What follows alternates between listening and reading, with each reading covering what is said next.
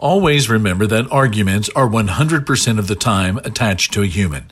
We must be careful not to reduce a human into a caricature of themselves. As humans, all humans are made in the image of God.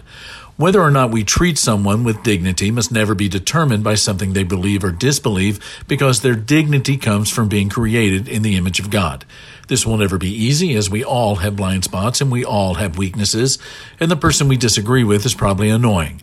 But in the end, don't we want discourse that is more than screaming at each other, no forward progress, and the same old, same old? So what if we did a better job of listening to each other and really working to understand before making our point? I think that would have a transformative effect on the least of our conversations and the greatest of our debates. And it begins by seeing a human attached at the end of the argument. This is Mark Absher, the MacArthur Park Church of Christ.